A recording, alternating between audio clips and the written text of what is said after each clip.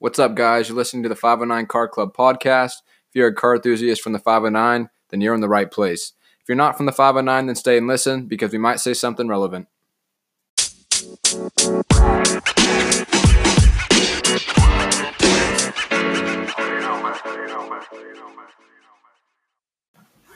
What's up, guys? We are back with another podcast. We have some news for you, some good news, some bad news, and some interesting news. So let's hop right into it. First off, we're going to start off with the bad news just to get out of the way. As technology advances and everything is getting more and more electric, there's a group in San Diego that wants to ban gas-powered car purchases over $50,000. So you buy a car over $50,000 that's gas, they don't want you to be able to. It's some environmentalist group in San Diego. Not surprised. So the environmental activists have announced they're calling for a ban, and to get the measure on the ballot for a vote in November, they will need 76,500 verified petition signatures, which the group behind the action, Breathe Free America, says it will start collecting in March. The city clerk, though, says it recommends the groups usually start a year before the election to get everything collected and delivered in time. It doesn't say much about why. Well, we all know why. It's just because they don't like the CO2 that's in the air. But I really don't see this happening. Could you imagine banning? That'd be crazy. That'd be stupid. That'd be so Like, you're telling me I can't buy my Ferrari. Yeah.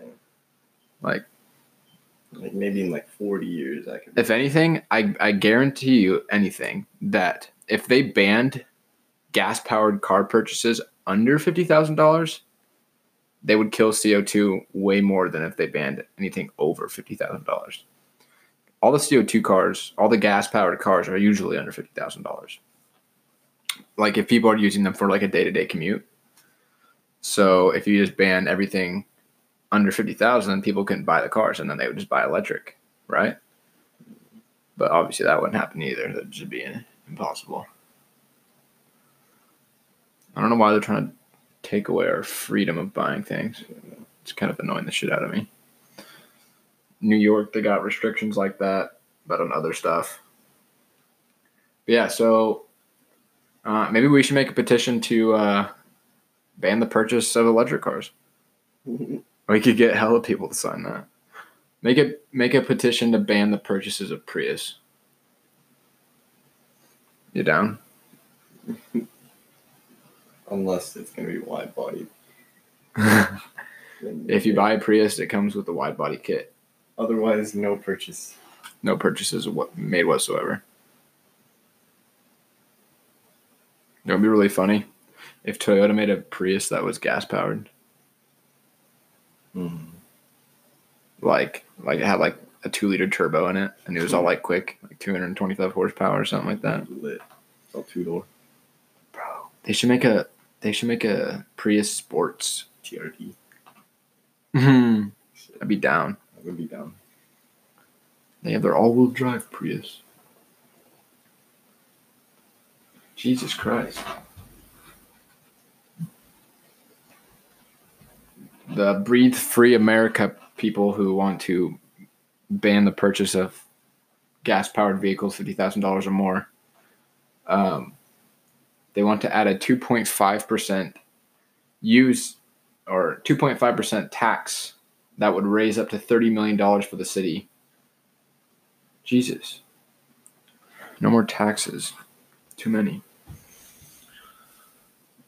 But yeah, so that's definitely not going behind that one. It's crap. But you know what is interesting? Hyundai has made a GPS system that runs off the transmission, and the transmission shifts based on the location and the traffic and the speed. It's kind of lit. Yeah, so like the transmission sees that there's a corner coming, so it starts downshifting, and then as you come out of the corner, it'll start upshifting. And then if it's snowy, it'll downshift at certain times and upshift at certain times a little bit differently to retain traction. and all that good stuff. That's wild. That's some real technology. So all it does is it uses mapping data sensors, and it will be added to future vehicles. And eventually it'll use 5G vehicle to infrastructure communications. It will be integrated into the system. But yeah, so this is a creation by Hyundai and Kia. And they hope to implement this technology soon. I'm not exactly sure when, but soon. They call it the ICT. But what it will do is predict the optimal shift scenario for real-time driving situations through an artificial intelligence algorithm, and will then use that information to decide when to shift the gears. During testing on a curvy road, the automaker said shifts in cornering were reduced by 43%. It also noted that braking was reduced by 11% thanks to the smarter transmission. The technology is coming to future Kia and Hyundai models, although no word on which ones or when that'll happen, but the automaker did say that at some point it intends to integrate 5G vehicle to infrastructure connections to inform the transmission of the best time to shift up or down. I think that's pretty badass. One thing I don't like about these new cars is how controlling they're getting. They're starting to make you not do a single thing. Yeah. I mean, which is like fine. Obviously, technology is advancing. But the reason why we drive cars is, because we love it. We like the ability of the car, how it can handle, how it steers, how it accelerates. We drive the car for the mechanics. We don't drive it to get to point A to point B, which, most of society does. It's just a vehicle to get from point A to point B. I mean, they want it to be good looking, but that's about it. So when they have all these technology that helps you, makes you do less, they absolutely love it and they eat it up. Not me, but I still think it's cool. Interesting technology. Shaky. All right. And those were our 2 news. The rest is just a bunch of new cars. So Aston Martin has a new car, Maserati has a new car, and the Golf GTI is about to drop. But let's start off with Aston Martin. They have a SUV now called the Q version of DBX. The luxury SUV can be customized a little or a lot, as this dark, bespoke example illustrates. So enhancements to the new Aston Martin DBX are offered by Aston's Q division, ranging from accessories to unique colors and components. This concept will be on display in March at the Geneva Auto Show. Shows the level of change possible to the high-end crossover. It has satin gray paint and 22-inch black alloy wheels are a part of Aston's mid-rank Q collection. 22-inch wheels. That's fat. That's fat wheels. The first customers for the new Aston Martin DBX won't be getting their cars until later this year, but the British sports car maker is already working hard to entice buyers of its first SUV to spend more money. To that end, the company has announced it will be offering the same bespoke commissioning for the DBX that it offers for its existing sports car models, with an example of the sort of changes affluent customers will be able to make with the DBX Q by Aston Martin concept that is set to be shown next month at the Geneva Auto Show. But bespoke is, of course, the term that luxury car brands use to indicate a generous hike in exclusivity, but also a significant increase in cost. So as the Aston Martin DBX Q, the Q collection, it's going to make you look a lot cooler as you're driving down the road, but it's going to put a big old dent in your wallet unless you're making mills. But if you ain't racking in bags, I don't think you're going to be buying this. But that's all you guys. I think it looks good. Yeah, I mean, the grills on the Aston Martins have always been big.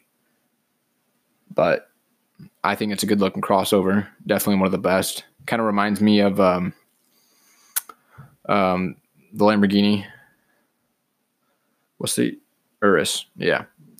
It definitely has some aspects taken from that. But I don't blame them because that Lamborghini Urus is a beautiful car or SUV. But yeah, I definitely think this comes a close second or third because it is good looking, I'll tell you that.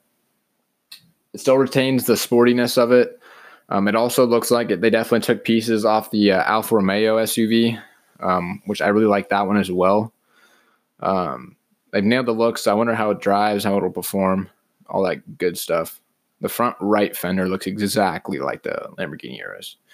If you guys are wondering what I'm looking at, just look up Aston Martin DBX-Q, and you'll see exactly what I'm staring at. But yeah, it's good looking. I'm looking forward to it. Maybe I'll review it one day. Maybe. All right, and the other new car, which this will be a bit better, is the Maserati sports car, and it'll be called the MC20. It's mid-engine. It debuts in May, and it'll eventually spawn in a racing division. So all their other mid-engine vehicles were race cars. They use them in racing divisions, blah, blah, blah, won all kinds of stuff. But the MC stands for Maserati Corse, and this signifies that this model will compete in some sort of racing series and will debut in May of 2020 and should go on sale in the U.S. sometime in 2021. They don't have any pictures right now. All they have is it driving down the street, but it's got that crazy looking wrap on it, so you can't see too much detail. It's got 3 very large vents in the front and large vents on the rear quarter panel, or the rear fender. Big old headlights. It looks cool. I'm curious what it's going to look like because the 3 vents up in the front look kind of weird. Apparently there's a lot of drama going on with the name. People don't like that it's just MC20. They wanted an actual name for it, but the reason they used MC20 was because they want their last Maserati race car was the MC12. A limited production supercar from 2004 that shared components with the Ferrari Enzo. I'm sure you guys have all seen that before. I never really knew the name of it, but if you guys look it up, you guys would probably recognize it. It's on a bunch of racing car games and all that good stuff. But yeah, so I'm interested in what Maserati really doesn't put out sports cars. They kind of just four-door. Yeah.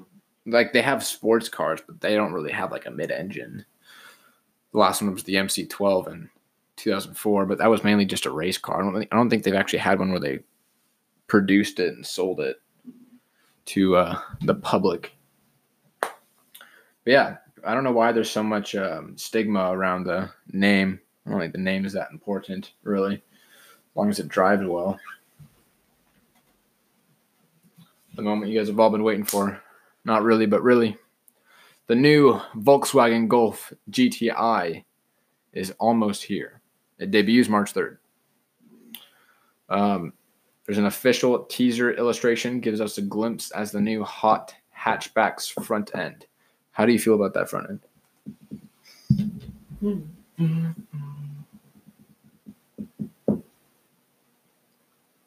You fucking with it or not? It looks like something that I can't think of.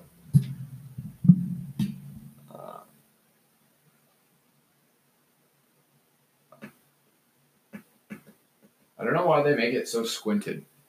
Uh, I feel like that's the only part that kind of bothers me.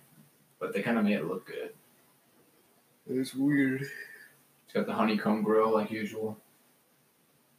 Those 5 lights in the grill are kind of sick. Yeah, it's got LED lights in the honeycomb grill. And it's got a whole LED bar that goes across from headlight to headlight. Kind of like the Cybertruck. Except this is a lot better looking. But we won't worry about it. Well, Volkswagen has officially confirmed, though, that the Mark 8 Golf GTI will appear at the Geneva Auto Show on March 3rd, 2020. The GTI will go on sale in the U.S. either in late 2020 or early 21, likely as a 2021 model. But after countless spy photos, rumors, and plenty of speculation, Volkswagen is finally talking about the new Golf GTI hot hatch for real. It will debut at the Geneva Auto Show on March 3rd, and there's a new teaser illustration that gives us a glimpse at the 8th generation car's front end. Not a lot of cars go on for 8 generations. Mm-hmm. Congrats to the Golf GTI. I wonder if we'll make it all the way to 10 gens. But anyways, the honeycomb grill texture shown here dominates the GTI's lower air intake and has interestingly integrated fog light clusters. It looks slightly different than the GTI prototypes we've seen before, but VW does say that the GTI it will show in Geneva's is a near production concept car. So it may not be identical to the version that will eventually reach dealerships, but I'm still curious what it's going to look like. But its headlights are similar to those of the standard Mark 8 Golf hatchback, and there's of course the requisite GTI badge prominently displayed next to the VW logo, which is the newly designed emblem. They have a new designed emblem? Oh. It's like saying you have a new logo, but you kind of just changed the font. And that's all they did. Boring. Right. Literally, that's all they did. All they did was make the VW letters just a little bit skinnier and made the VW letters gray instead of white, and then made the background black. Right. Looks good. Here, let me show you. See what I'm saying? Yeah, honestly, couldn't. Like, if someone didn't say that, I never would have. Yeah, I wouldn't. I didn't notice either until it said it. I was like, oh, they changed the color and the font. Not much, but I guess it's enough to say it's new. But yeah. What do we want to talk about? We were going to talk about something else. White trucks are bad. Oh, yeah. We were going to have a debate on why trucks are bad, and I was going to debate why they're good, but still agree with Avery on why they're bad. Did you take anything away from that article? Not really. It was kind of more opinionated. Oh, yeah. He sounded very angry. Yeah. Well, do you have anything to say about why trucks are bad? They're too big. They're too big. Is that like the biggest thing? That is definitely the biggest thing. Like they just block the road? If there were Subaru Brats everywhere, it'd be perfect. But so the most annoying thing is their size. Yeah, because think about it. Like, their wheels come out like 45 million feet. You know what I'm saying? Like, So how does that affect you as a driver? because you're driving there trying to stay in your lane, but this other truck is taking up like 12 of them. You know what I'm saying? So you're afraid he's going to hit you. Yes. And then blame it on you. You're a mile away. That's exactly what they fucking do. You should have watched where you're going. Pretty sure it's illegal if your truck can't fit in the lane. It definitely should be if it's not. No, it is. But I don't think I've ever seen a truck wide enough to not fit in the lane. Like, I've seen close. I've seen, like, from an inch from the white line on both sides. That's just what I'm talking about, those.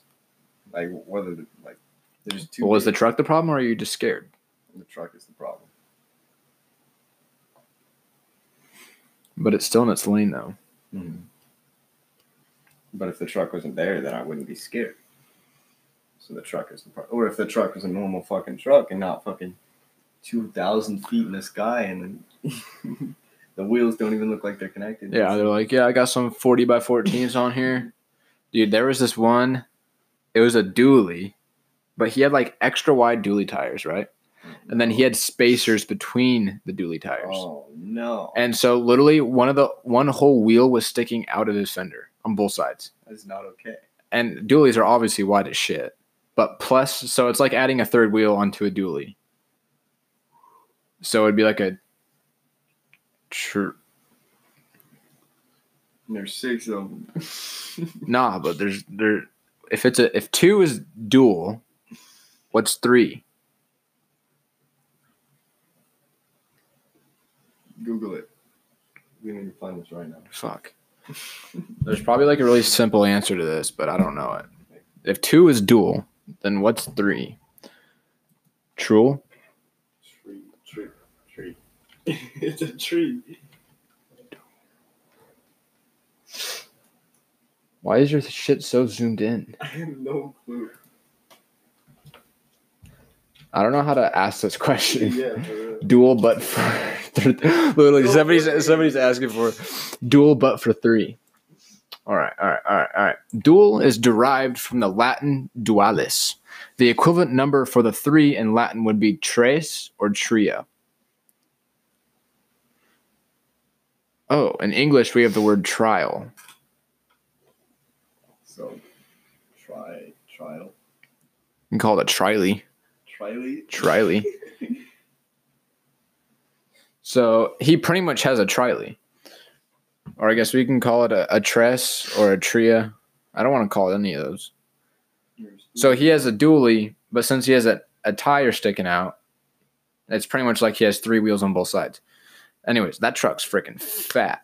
I hope he listens to this podcast because he's going to be like, oh, he's talking about me. Yeah, dude, your truck's fucking huge. I couldn't imagine driving it. There's no way he could fit in anything parking spot-wise. Because parking spots are usually skinnier than the road is. So, yeah. Is that it? Is that the only thing you have wrong with trucks? Other than them being ugly? And the smell of diesel. Oh, yeah. Avery hates the smell of diesel. Gives me a headache. Literally instantly. Remember that one time you asked me, I was like, if you could own any truck, what would it be? And then you were like, one with a turbo? No. Yeah. I don't remember. And I was like, well, that's only diesels. But I was wrong. F-150. The F-150 has, I'm pretty sure, a twin turbo V6. Like some eco boost? Yeah. So you could just get one of those. It's a gasser. Hell no, I'm not getting a truck. And then you can just get with a fat blow off. Like a super. If you had to tow your car. I had to tow Like you got this hella stanced out drift car or whatever that you got to drive to the track. You can't drive it because it's not road legal. So you have to tow it. So I'm saying you can use an F-150. V8 Subaru Brat. It's not that it doesn't have enough power. Well, It's just that it's not. No, it's just that it's not heavy enough. You need weight. That's what you have to have. Subaru Forester. That's still not. That doesn't weigh enough. That's why they have half ton, 3/4 tons, and 1 tons. 1 tons weigh the most. They're the biggest. So they can pull the most. You have to have weight. I'll probably just have someone else do it. I'm not trying to drive a truck. I'll drive it. Well, there we go. Then you find the What truck if I'm not that you wanna there? drive. Well, then my car's not going anywhere. I'll do it. Bro, there's no way you're going to give up a day at the track to drift just because you don't want to drive an hour of a truck. I would. You would give up 8 hours of drifting for 1 hour of truck driving. I would find a way to get there with the car. You just fucking down the road. Yeah. There's no way. You wouldn't. If you were fucking so excited, I'm like, dude, I can't drive. And you're like, there's no way you'd be like, all right, I'm just going to stay home. No, you'd hop in that motherfucking truck and take your car down there. Cool. Now you could sit there at the track until I get there because you don't want to drive back. Mm-hmm. I could see you doing that. I would do that. You're like, I'm not leaving. Sleep in your car or something. Literally. Might as well. One day. All right, guys, that's all we have for the podcast today. I want to say thank you for tuning in. If you guys haven't checked out the YouTube or the Instagram yet, please go check it out. They're both at 509 Car Club. And make sure you guys go tell a friend, a family member who are all car enthusiasts to make sure to listen to the podcast because, we're the best one in the 509. All right, thanks again, guys.